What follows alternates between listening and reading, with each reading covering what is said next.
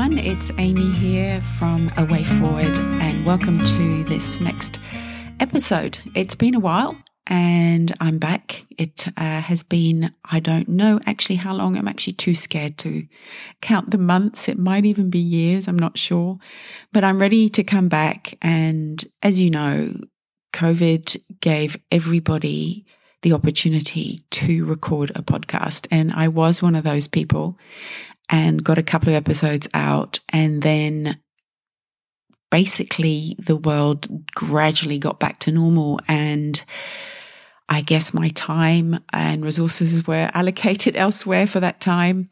Probably a little bit of drop in confidence as well, because there were so many podcasts all over the place. And I think I needed the time to listen to lots of other podcasts and hosts to see exactly what I wanted to do. And that's also coincided with a feeling or a knowledge that I wanted my business to run in a certain way, or certainly track a certain way.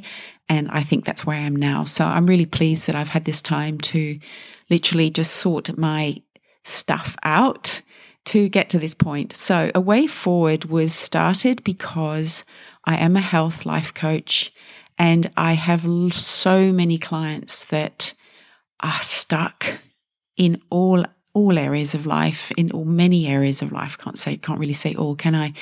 But a lot of the episodes at the beginning are around relationships, because that is probably the bulk of my work, is working with people that get stuck, just really stuck, and they just don't know how to progress things in a relationship. They don't know how to communicate anymore. They don't know how to ask what they want. They don't know how to leave a relationship.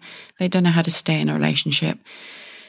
And so that is the bulk of my coaching. I also help people with career choices, with feeling more confident, coming out of a relationship as well, and who am I? So it really is all about moving forward.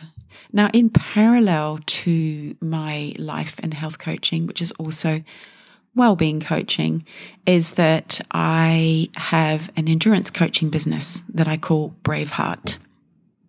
And I will do an episode on why it's called Braveheart, but the main reason is I just love that combination of words, the word brave and the word heart, because it's about being courageous in life. And without courage, I think we're missing out. And courage is just, when I look at my athletes and what they've achieved and where it's taken them in the endurance world, I think, wow, it's given some people wings. It literally has. And it's changed their life. So they are also moving forward, obviously, and they have to keep moving forward physically in order to complete these endurance events. And I guess that's the parallel between the two businesses. I often also use movement for people who are stuck in their heads, because we all know how powerful that is. At least if you plan to move, if it's a 10-minute walk and you do that every day, you feel great. So in terms of achieving, small steps to get to your bigger step, etc., it's exactly the same in the endurance world. So I digress a little, but why I'm talking about this is that I want to include more of my clients' successes in the endurance world on this podcast, because as I said just now, it is also about them moving forward physically, but also mentally, because you cannot complete an endurance event or anything that scares you if you don't move forward in your head in certain ways, in your thinking, in your perspective, in your reframing, etc. So I want to bring both of these types of successes into the podcast, and I'm hoping to actually interview my good friend Panya, who is, I believe she's just turned 61. I'm not sure. She's either 60 or 61, but has just completed a 2-day adventure multi-sport event in the South Island of New Zealand here. It's well known here. It's called Coast to Coast, and it is incredible.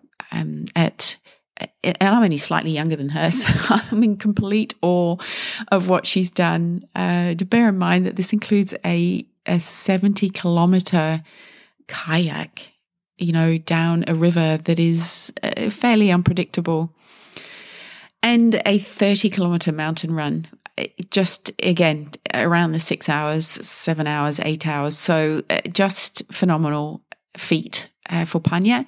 And what she said when I saw her recently was, well, we're all chasing a feeling. And so I want to explore that more. I want to explore that more over the next few podcasts. Are we all chasing a feeling? What is the feeling that we're chasing, and how are we all doing this? We're not all doing grueling endurance events. Some people do other things to chase that feeling, whatever that feeling is. So basically, this episode is just to explain where I'm at with this podcast, also with my business, I guess, and also how things are going to be moving forward. And I'm hoping that I at least record monthly, and I will move to 2 weekly, and hopefully move to weekly, because I think there's just so much I want to share with you. So the next couple of episodes, again, we'll have to see who I get and what we can talk about, but it's going to be about chasing this feeling. We are all chasing a feeling, and I think that's very true. So join me in a couple of weeks for that next episode, but in the meantime, have a great day wherever you are in the world, and I look forward to sharing more stories very soon. Okay, bye-bye.